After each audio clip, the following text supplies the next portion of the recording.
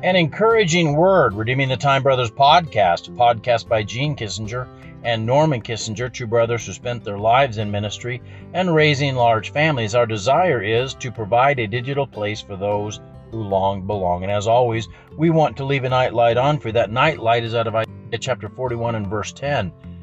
I will uphold thee with the right hand of my righteousness.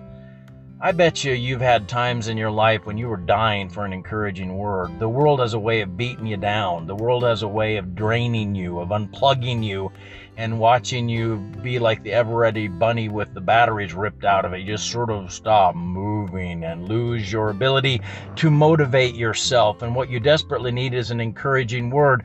And yet we live in a world where those encouraging words are rarer than hen's teeth, as the old-timers used to say.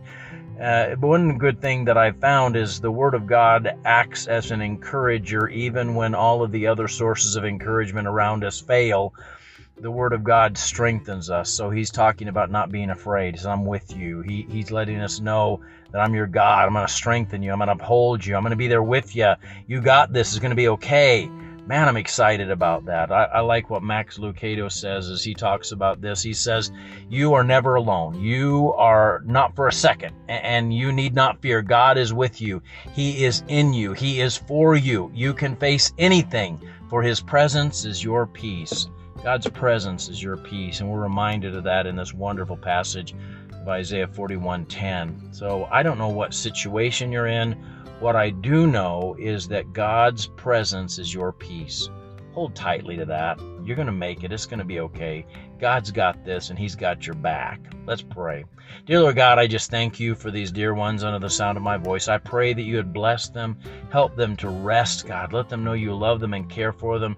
Draw them close to you in a powerful, profound way. Let them experience your presence in their trauma, and let them know that you're going to be with them moment by moment, that they're not facing this alone, that you've got them, God. You hold them in the palm of your hand. Your righteous right arm is protecting them. Your presence is within them. Draw us close to you in Jesus' name. Amen. Hey, God bless you. I love you, but Jesus loves you so much more. Have a great night.